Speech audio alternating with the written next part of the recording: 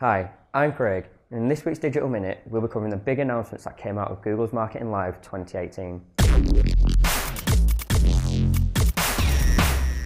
Google hosted its Marketing Live keynote on Tuesday, with cross-device reporting and remarketing within Google Analytics being the major talking points that came from the event, which was held in San Jose, California. Advertisers will now be able to seamlessly attribute consumer spending and activity across mobile and desktop devices. This means that they will be able to better understand consumer behaviour and consumer value as they engage with the brand on multiple devices and platforms. Another big story was the introduction of responsive search ads.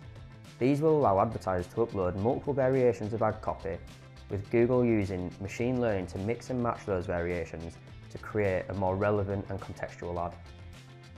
Other announcements included the rebranding of Google AdWords into Google Ads, as well as the introduction of Google's marketing platform, which combines DoubleClick with Analytics 360.